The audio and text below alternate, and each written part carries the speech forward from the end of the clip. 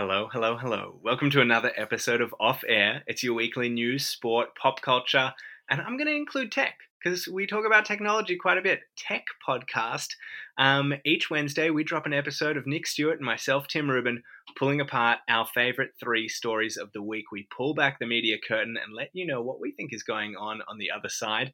And just like always, Nick doesn't know any of these stories, so I surprise them with him, but I like to let you know what we're going to be getting into. So our stories this week.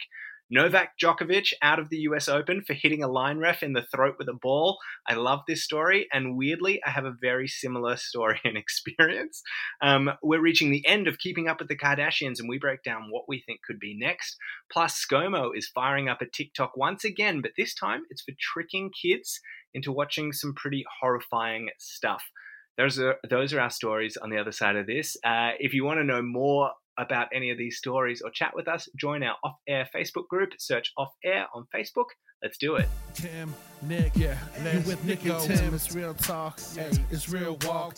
This ain't gossip, it's just what we say when we're off air. It's real talk, it's real talk. Just 2 opinions, we spit what we say. We off air. It's real talk, it's true talk.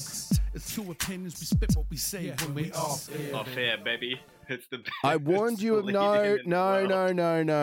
I warned you. This is the 19th episode, and I've warned you multiple times. There will be no rapping from you, Tim Rubin, in this podcast. I'm not rapping. I'm just repeating the words from wonderful James Holland, who did our intro. Off Air, baby. You know, James was fantastic at it. You remain to be seen. And if you don't want me to walk, then I recommend you stop trying to be Little Dicky. That's all. If anybody doesn't know who Little Dicky is, by the way, literally search Lil, L-I-L, and then Dicky. There's an American Jewish rapper who looks so weirdly like me. Right? It's a strong resemblance, and I know deep down you sort of want to be him. Yeah, I totally do. I went to his concert a couple of years ago, and I was in the crowd, and I was like, I wonder if he's going to see me. Tim Rubin, you're better than that. He didn't. But this is the thing. When you see someone who looks like you doing something really well, you're like, maybe I too have that in me, because maybe there's some genetic link. Do you know what I mean? Well, I'm getting compared a fair bit at the moment. It's the first time a famous person's ever really crossed my bow. I used to get a little bit of like Jason Segel and Seth Rogen because I'm a bigger guy and I chuckle a lot. But some people have said that I look a little bit like the current Bachelor, Lockie. So maybe I have the potential to be a raging douchebag that runs an adventure company in Bali. Is he just screwed, by the way? Like, how can he go to Bali? What's he going to do now? He can't even go there. I didn't even think about that. That's a great question. And not only can he not go, but no one can go. So, and we all know that the Balinese people can't afford to do what all the Westerners that invade their country on a regular basis do. So I don't think they're going to be signing up to go White River rafting. They're definitely not renting mopeds and flying around on the back of a jet ski on a boogie board. No. They have real things to do. How are you, Tim Rubin? How's life in lockdown going? Have you gone against Dictator Dan yet, or are you still staying sane? Well, actually, it's really funny that you bring it up because it's not one of the stories of the week, but literally just while I've been setting this up, a story has popped up in my news feed. Have you seen this, that now the Chief Health Officer, Brett Sutton, has also thrown Dan Andrews under the bus? Yeah, things are getting heavy. He's just getting pounded from every direction. It's crazy.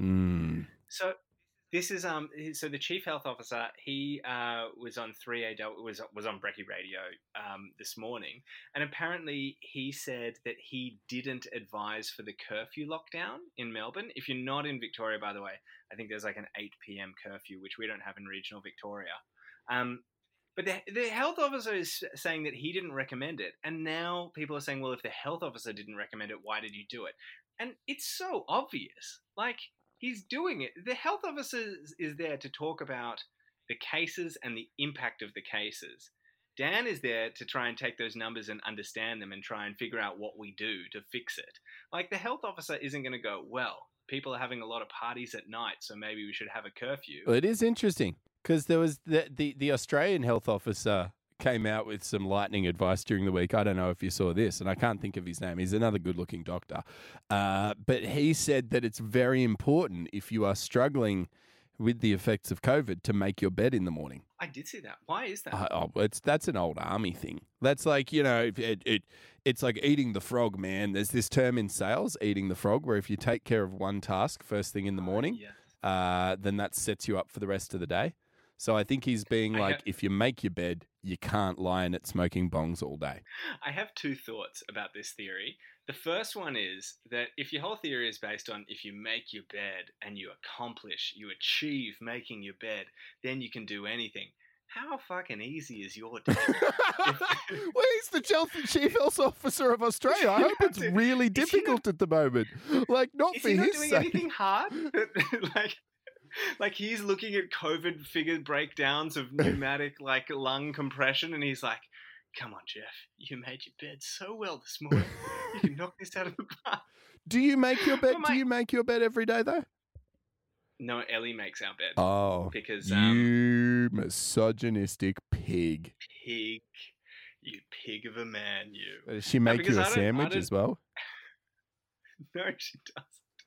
I make her a tea, but I never made my bed. Yeah. And there's actually been studies done that show that it is healthier to not make your bed because then the sun and the air gets to all the different parts of your mattress and your doona and your sheets. I bet it's considerably healthier to not make your bed if someone else is making it for you.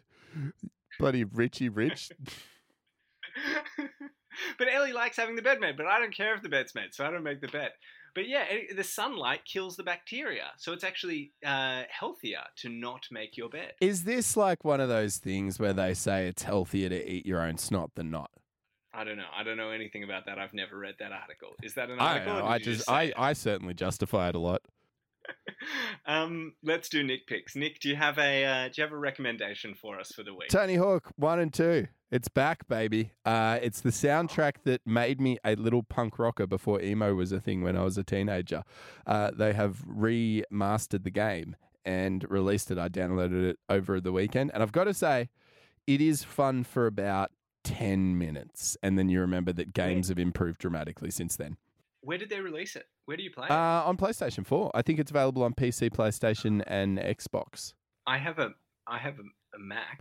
Can I play it? I don't know what kind of incoherent caveman devices you have. Yeah, I'm sure if it's available on PC, then you just need to get... Well, you would be better off just downloading what you call an emulator, which recreates the engine of old gaming consoles and playing the original one, to be honest, because that'll save you. I spent $90 on a game that still has the storyline and those types of things as it did in the early 2000s.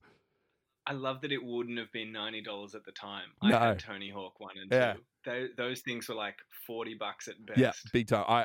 I dramatically overpaid, but just so I could sit there and listen to the soundtrack and will all my Corona woes away. I mean, that's what it's good for. Is it takes you back to a simpler time.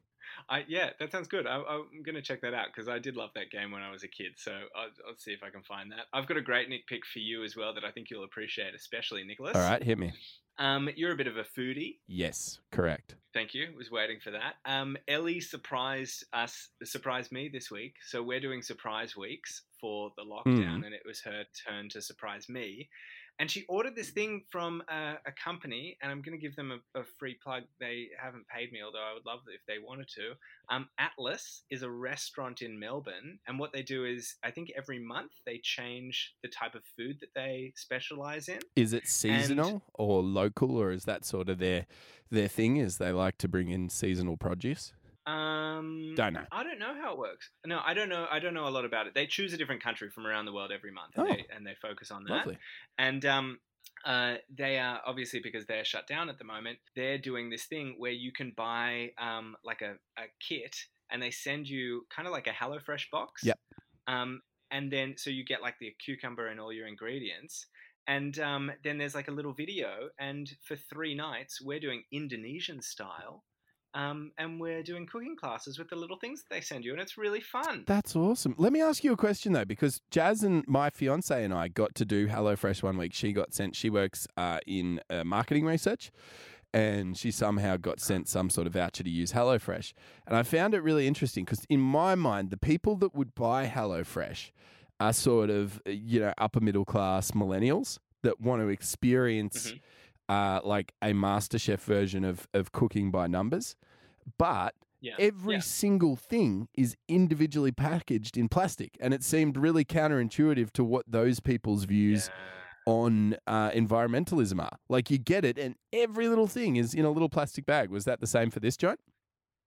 No, we had like a pineapple that came in a paper bag, Lovely. and I think only the sauces came in plastic containers, but everything else was like a big cardboard box. So clearly they've thought about it. I don't know about the HelloFresh guys. I can't say. So what have you made? What's been on the menu so far?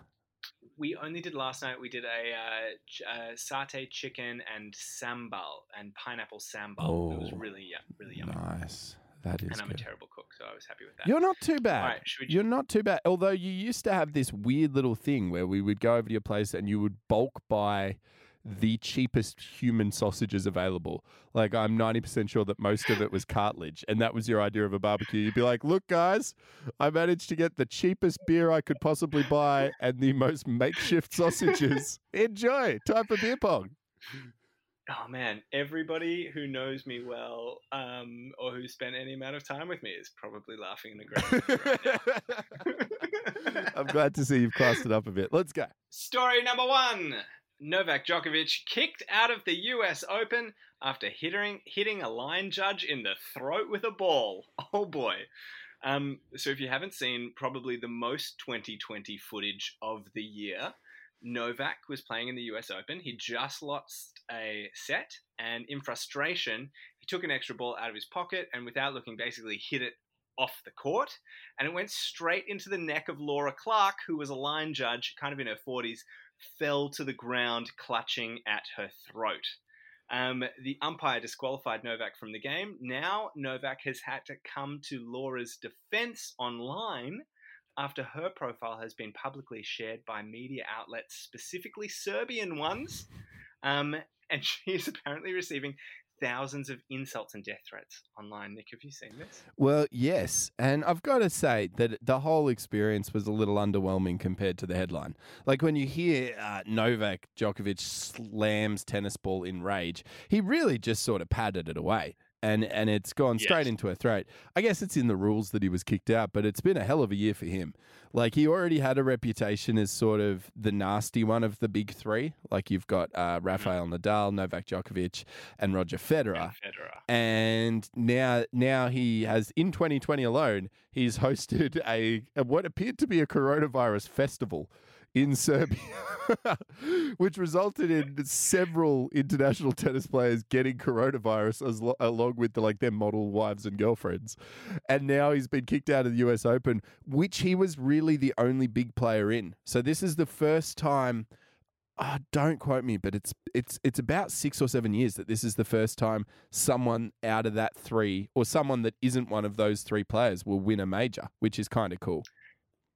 It's really like legitimately anyone's game because no one's there. But no one knows who's good at, like, at this stage, my money's on Dylan Alcott and he's in a wheelchair. So I feel like this is my chance to step up and potentially head over and play, because it could be anyone. Do you think he deserved to get kicked out?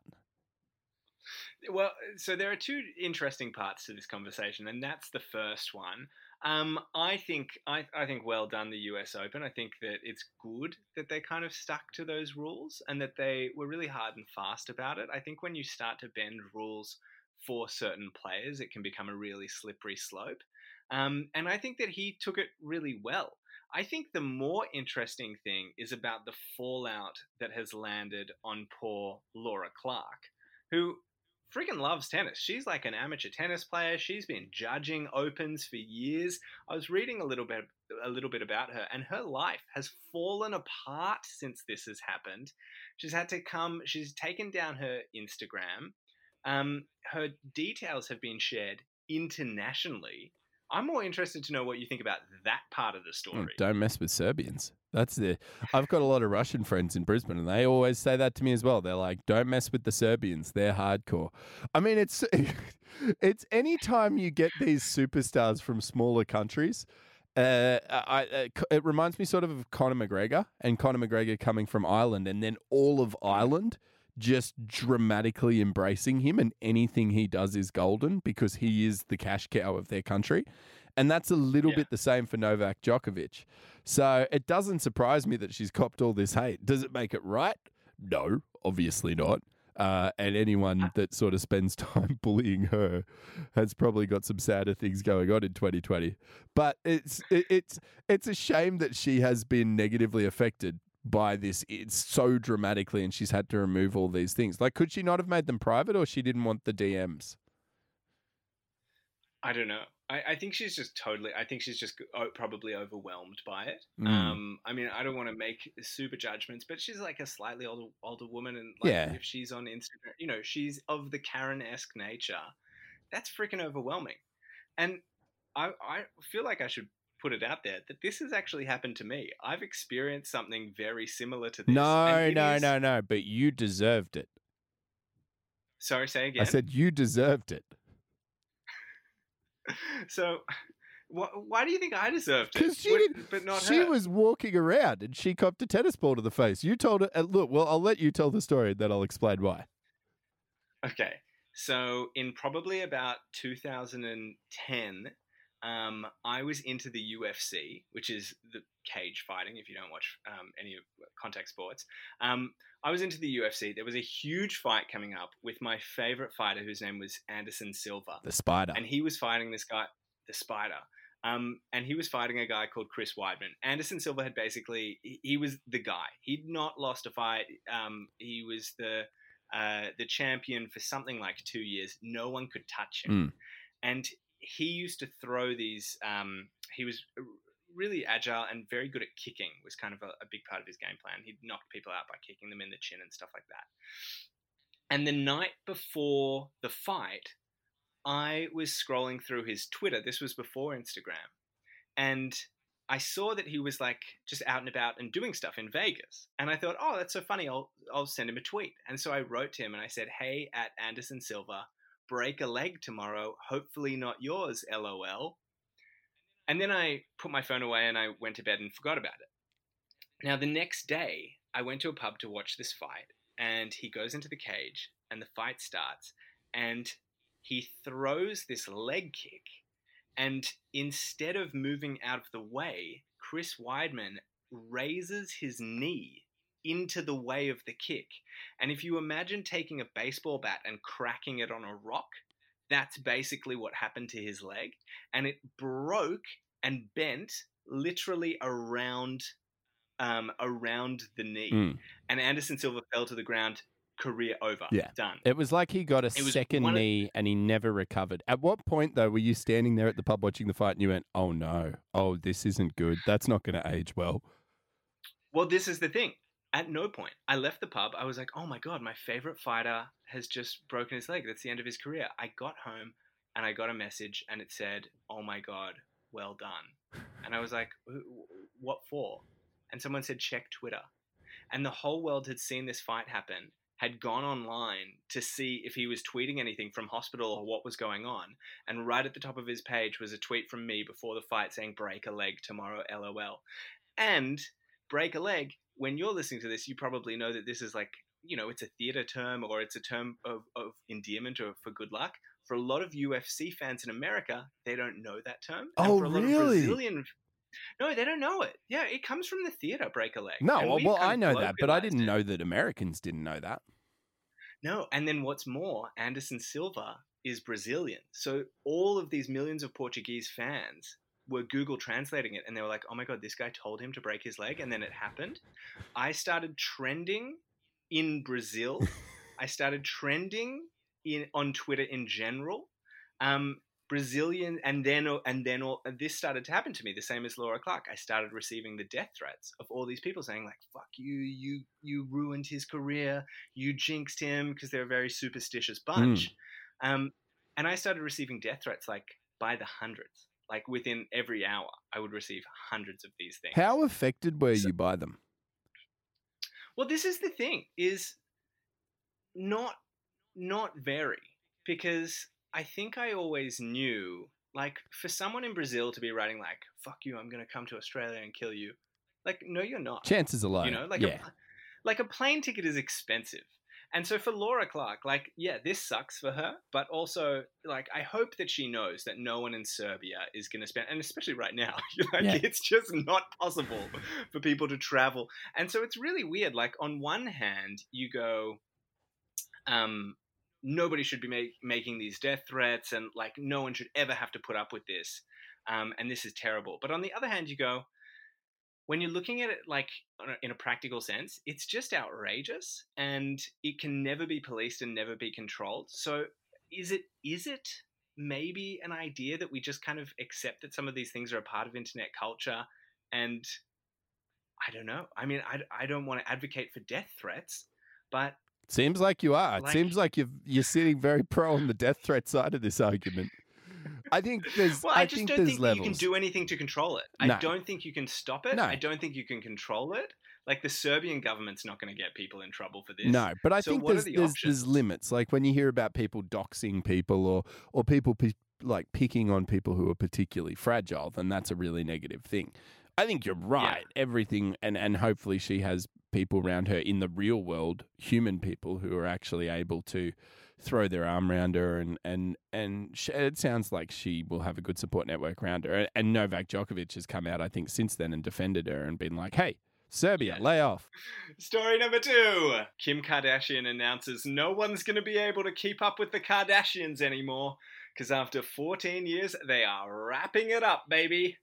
I know that, look, a lot of people always say we want more Kardashian stuff. And Nick, you are a fan of everything Kardashian, from their makeup lines to that sweet crossover with Ray J. What do you make of all of this? I, for one, am personally outraged. I haven't watched it in truth in probably the best part of a decade, and I was not even aware that it still continued. I just thought they'd outreached the fame on that show by this point. But I mean, it is part of the legacy of the early part of this century. It will go down as one of the biggest shows in the early part of this century, and they'll go down as one of the most infamous families of this century so far. So it's really interesting. It's been a cultural phenomenon, and it really birthed like, think of how many other reality shows people tried to pull off the back of Keeping Up with the Kardashians that just crashed and burned. Like, it's pretty incredible that it has had this kind of staying power and managed to launch every single member of the family onto just huge levels of fame. Oh, I mean, there have been countless spin-offs, millions and millions of people who have watched this show. At its peak, one episode back in 2011 hit 10 million viewers in the US alone. Was that the wedding episode with Chris? That was the wedding episode. Yeah, Chris Humphries. Yeah. I watched that one. Did you really? Oh, yeah, that was bigger than Chris Humphries was an NBA player. I thought that's what started their craze with basketball players. I mean, they have, if you put together all the Kardashians and put together all the NBA players, that team would probably, if they're all in their peaks, they would almost certainly win a championship. The Kardashians should have a draft pick. Yeah, literally. They should just get to sub people in. There's one dating one at the moment. I think Kendall's dating Devin Booker, who plays for the Phoenix Suns. I've seen them getting around with Justin Bieber at the moment. Why do I know this? Why is this knowledge in my head? I don't know. Neither do I. I have a question for you, though. Yes. Do you buy it? Do I buy that do you reckon it's a John Farnham style reboot? Do you buy that it's wrapping up? So, 2 things. Firstly, this isn't even the last season. So Kim has announced that they are going to be finishing. They've said they're doing this season, which PS launches next week. So, very timely. And secondly, they're doing this season, and then they're doing the following season. So it's still a long way away. They say that the final season is going to be in 2021 at this stage. Secondly, it seems like incredible timing. And I'm not just talking about the fact that the season is launching next week. I'm talking about the fact that the world is in a very, very strange place at the moment. There is not a lot going on. There's not a lot that they can do. Like, normally there's stuff that they do every single year to kind of get buzz going when a season or a big episode is going to launch. Generally, it's just dating someone, to be honest. Dating someone. Yeah, releasing something. some of them have already. Oh, I'm terrible at this. Two of them have already gotten back together. I don't think that got a great amount of media What do attention. you mean gotten back together? If you're going to tell the story, know the names. Who's gotten back together? One of them that broke up with another one. I don't know. Scott Disick, is he back in the scene? Because he was the highlight of that show. I don't know. My point is, there's not a lot that they can do to get media attention right now because there's a pandemic. Can think of something. And so it started the whole thing in the first place. I genuinely wonder if this is a game, if this is a ploy. I remember when I was a little kid. I think you know this guy actually. Agro. You know the cartoon, the puppet thing? I worked with Agro. I know Jamie Dunn intimately. Too intimately, yes. Some could say. He sends some very graphic messages. They had a campaign always going, should we cut Agro? And every single week it riled up Australia to try and save that dumb little puppet character. He was, okay, hold on. He was a children's entertainer and he was exceptionally wealthy. Earned a lot of money, that little character. Have you had an ice cream? Yeah, of course I had an Agro ice cream. From where? Donut King? Yeah, no. Well, there was the Donut King one, and then there was the Mega Munch, Wendy's? which was more like a Buffalo Bill. I don't know if I had one of those. I ate a lot of Agro-related products. Anyway, my point is, I think that this is the Agro of the Kardashian world. They don't have anything else going on at the moment. They're announcing that they're wrapping up. And then when they don't wrap up, they can be like, oh, we listened to everybody and we decided to actually keep on going and people will be happy. Would you do one? Let me ask you that. If in some strange turn of events, someone found you interesting enough to film you on a daily basis, would you sign up for it? It depends who's going to film me and what it's going to be for. If it was for Love Island or Married at First Sight or something like that, I would say unequivocally no, because that doesn't get those people anywhere. I think we've seen. I mean, one of them got in trouble for being at an anti-mask protest last week. They all have OnlyFans accounts. I've literally had people from those shows message me asking if I can help them get jobs in radio. Yeah. I'm not going to name names specifically, but. So if it's that, no. But if it was go back in time and be in a reality show in 2010 at a level like the Kardashians, yeah, I would totally do it because it's allowed them to launch all of these other things. Would you? Yeah, I'd do it. Whatever. Why not? I don't have a lot to hide. I don't know that people would find my life particularly interesting, but I'd give it a run. I mean, it's fun. Who knows? It'd be cool. I've got one other question for you. So do you buy it? What are you going with? Are you going with yes? Because I don't necessarily. I think that everything to do with the Kardashians is based around money, and there's probably a chance that they might be negotiating at the moment. And I think if there is enough money, the show will continue. That's very interesting. The other thought that I had was, is this just a rebrand? Are they rebranding? Oh. I think we've seen this. Yeah, I mean, we've seen this happen in a lot of different cases. Donald Trump obviously had his period of time where he had to disassociate from The Apprentice to start getting more heavily involved in politics.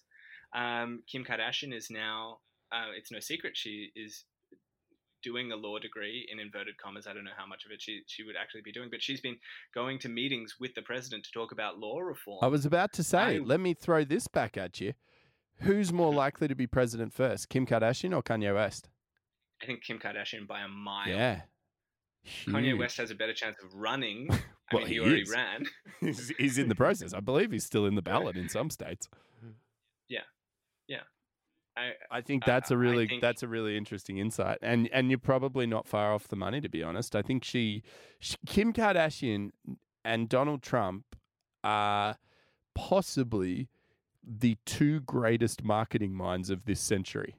And I don't want that to be misconstrued. I disagree wholeheartedly with 99% of what Donald Trump does. But from a marketing standpoint, you got to give the person props, and person is a strong word for Donald Trump.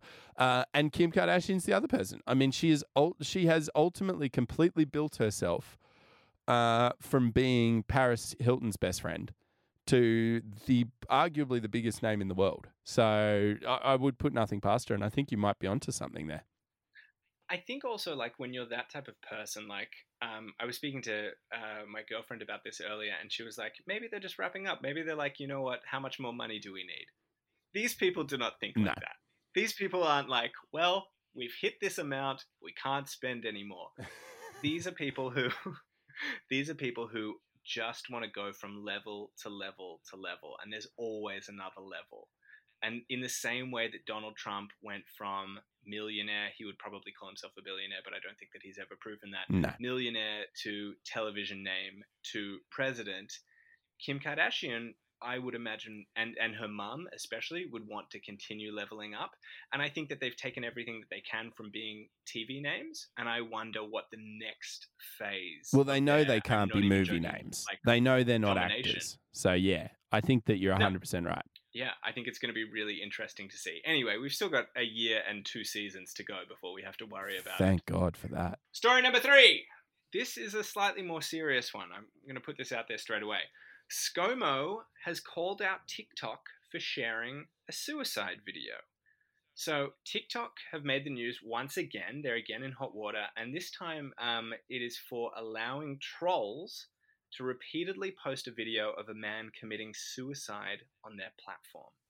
They wrote this yesterday. They said, we're aware that clips of a suicide that was live streamed on Facebook, it's interesting that they try and put the blame on Facebook, have recently circulated on other platforms, including TikTok. Our systems have been automatically detecting and flagging these clips for violating our community guidelines. Now, Scott Morrison has literally called them out, and he said no child should be exposed to horrifying content like this, and platforms like TikTok need to put more resources into detecting and tearing down this sort of harmful content. TikTok is famously an app that is designed for very, very young users, and now we're seeing the dangerous side of having an app that has 800 million users and no one really controlling it. I think we kind of start to touch on the question, Nick, that we've touched on before, which is, has the government just got to put up their hands and say, yeah, we have lost control of the internet?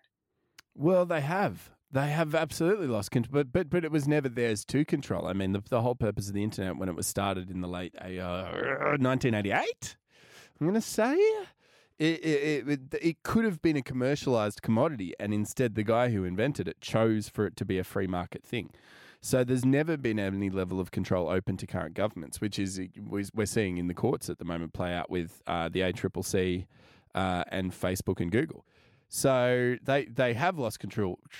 The next decision they need to make is, are they going to ban TikTok from Australia, which is where things get very, very messy. And this was it's interesting that the Prime Minister signalled out TikTok, which is obviously very well known to be a Chinese-owned company.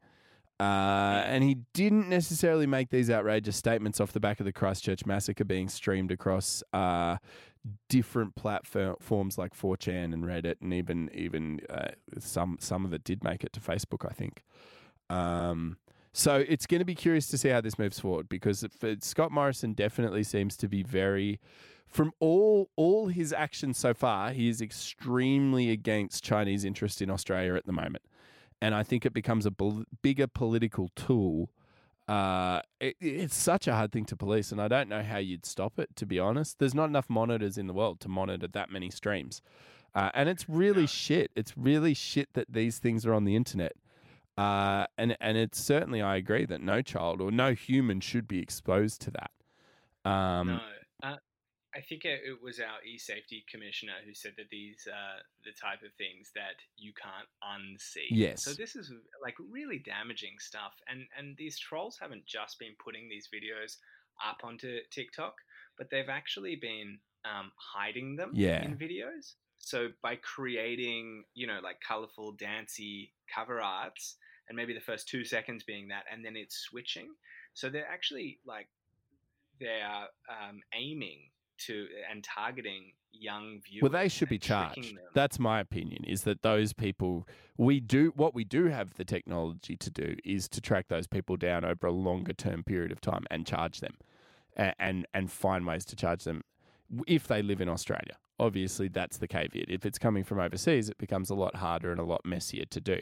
But TikTok, you would think, would have the ability over time to find those accounts and delete them. But again, it's an imperfect science, isn't it? Like, this is what the internet was always going to be opened up to. And this is the thing. And when you say TikTok over time, yes, they are able to control it over time. But the fact is that it doesn't matter. Like if it takes you a week to get all these videos down, there's so much damage has been done. I was having a look at some of the stats from TikTok today. They have over 1 billion videos viewed every day around the world. Mm. So we're talking about that's not, there are 800 million users on TikTok. So we're talking about literally hundreds of millions of people watching and logging in every single day. So if it takes you a certain amount of time, that's a lot of psyches that are seriously going to be harmed. This is also a human nature thing, though, isn't it? Because this is essentially the 2020 version of the movie Stand By Me. Like, what's the movie Stand By Me? It's got River Phoenix in it. It's a Stephen King movie, and it's the kids that go. Oh yeah. Yeah, they go to find the dead body. It's like when you're a kid and you're like, "Do you want to see a dead body?" And you're a kid, so you're like, "Heck yeah, sign me up." And then you won't understand the long-term psychological damages that'll have. But this is, it's a very human nature thing for us to have a morbid fascination with death. It's really, I guess what troubles me more, and this is more of a personal slant, a guy in the year above me this week committed suicide, and it's been all over the national news because his wife is actually currently pregnant with triplets. Oh my God. And it's so drainingly heavy. And for anyone that is having, any thoughts around that, Lifeline Australia do a fantastic job, and they're tremendous advocates of suicide prevention. And 13 11 14, if you want to get in contact with them, lifeline.org.au for any of those. But we live in such a heavy time at the moment, and I think it's taking a weight on everyone, man. Wow, I'm sorry. I'm so rattled to hear that story. It's heavy. It blew me away. I was so blown away by it, and I think that at this stage there's a GoFundMe page that's had about $80,000 donated by a lot of people to try to support the grieving widow of this man who is, as I said, pregnant with triplets. It's been such a crazy story, man. Crazy story to follow. And I didn't know this guy very well. My only interactions with him in high school were at a real face value level, and he was an incredibly nice guy. One of those guys, I wouldn't refer to myself or you as a nice person, Tim, but one of those guys that is a genuinely nice person. So it's really affected my community, and that's all I can really think of when I hear this story. But we publicize these things, and I don't think kids should be watching the videos, don't get me wrong. But we should have open and frank conversations around suicide in 2020, which is interesting. So maybe it spurs that on, but obviously I don't think a child should watch a YouTuber live stream, shooting himself in the face with a shotgun. Yeah, that's so heavy when you put it like that. Yeah, look, even if there is some positive that comes out of it, which are those productive conversations, I think that there is a really strong line between some good coming out of something that is vastly negative, and that's what is happening right now, compared to something that is positive. Yes. In the same way that McDonald's forces people to have questions about health and calorie consumption, that doesn't mean that McDonald's is a positive force on the health or diet industry. Yeah. And so, look, even though there are potentially productive conversations with children coming out of this, I still, so I'm sorry. That's the story that you told of the guy that you know from school has really shaken me. Oh, mate, it's horrible. I didn't mean to lay it on you or bring it up. It's just been weighing on my mind this week, obviously. Obviously, when you have even a loose association with anyone and all of a sudden you see them on the front page of news.com.au, it's a really confronting thing, and you start asking yourself some questions. And he lost his job. His name was Matthew Conwell, and he lost his job throughout the COVID period, and his wife lost her job. And it just shows that there's a real human level to what is happening here above and beyond the virus. And at no point am I discrediting the lockdown of business, because I've been a huge advocate for that for the whole time, and I still am. But shit, man, it's a very heavy time to be alive, and it's a significant time in our history, both on a personal level, but on a greater level. This is something that we will talk about in 100 years. So it's a fascinating, morbidly fascinating time to be alive in itself. It's like we're all watching a car crash in slow motion. Let's make sure that we share that. Can we find that GoFundMe page and share that most certainly. on our Facebook page and in our Facebook group? Search Off Air, and you can join our group or jump on our Facebook page, and you'll be able to find that GoFundMe link. I would really like to try and help that get out there. Because it's a very shocking and kind of humbling turn. Yeah, I think this story took, and it just goes to remind you. I think it's interesting that we've been speaking about this story and about ScoMo and about TikTok and all of that, and I think it's a very real reminder that there are people at the center of these stories as well that we talk about very flippantly. So yeah.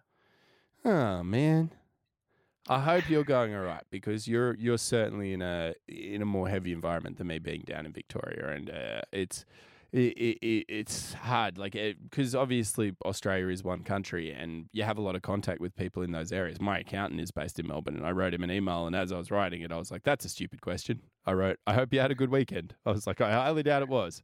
I'm sure you were cooped up around home, not doing much." So. This is what I would like to do. Roll with me here. This is a little bit different, okay? Okay. We're gonna pause the podcast, I think, for 2 minutes. We both find our best feel-good or funny story, and then we pitch them back at each other. I wasn't planning on doing this. I don't want to end on this note. Can we come back with a pick-me-up? We can certainly. Okay. All right. All right, go. We are back. We've both taken 2 minutes to find a story. You want me to go first? Yep. Do it. Okay. Scientists have for the first time cloned an endangered Przewalski horse, and it is frickin' adorable, Nick. What do these horses do? What do they look like? It's the smallest form of wild horse. Oh, yes. It's like 3 feet tall. They're found in like the Asian part of Russia, and they were discovered in the 1880s, but they've been extinct since the 70s. Although thankfully, before they went extinct, they froze some genetic, I don't know, probably horse semen is my guess. I would assume so. San Diego Zoo brought it back, baby. We got a tiny little horse running around, and this thing is adorable. I'm going to put this photo up as well. A Przewalski horse. And in terrifying news, it means we are one step closer to the reimagining of Jurassic Park. Oh, yeah. Yeah, dinosaurs are next. This horse is so cute. It's like little Sebastian from Parks and Rec, but naturally.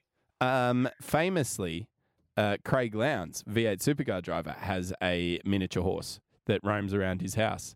And I have been told it's been rumoured to carry around a chariot, which is also an esky, and bring beer around his house. That's the feel-good that we needed at the end of this episode. What's your story? Oh, there's another Borat coming out. Very nice. Oh, yeah. Yeah. I don't know how you can make another Borat. Everyone knows, like, how could he possibly be Borat and still trick people? I think the deep south of America has no bounds towards what you could trick them with. I mean, this is the supporter base that has independently voted in Donald Trump and could potentially do it again. So I wouldn't put anything against how much you can fool the deep south of America and the Midwest. What you're saying is they're particularly low-hanging fruit? Yeah. Is that what you're putting out exactly there? Right. But it's probably bad news for Eastern European countries, because I do know that Kazakhstan were not the biggest fans of the original, even though it did boost their tourism economy. Their tourism, which is very nice. Do we know when the movie's going to come out? No word as of yet. As always with most Sacha Baron Cohen movies, they're steeped in mystery. So it'll be hopefully it's good for him to go back to where... I mean, he had so much success, and I know that you went to the same clown school as him in France. I did, actually. I studied at an acting and comedy school called École Philippe Gaulier. I was just there on exchange, but that was where Sacha Baron Cohen went to build the character of Borat. So, yes, I'm a very big fan of his work. He's a very talented man. Bringing it back, baby. Yeah.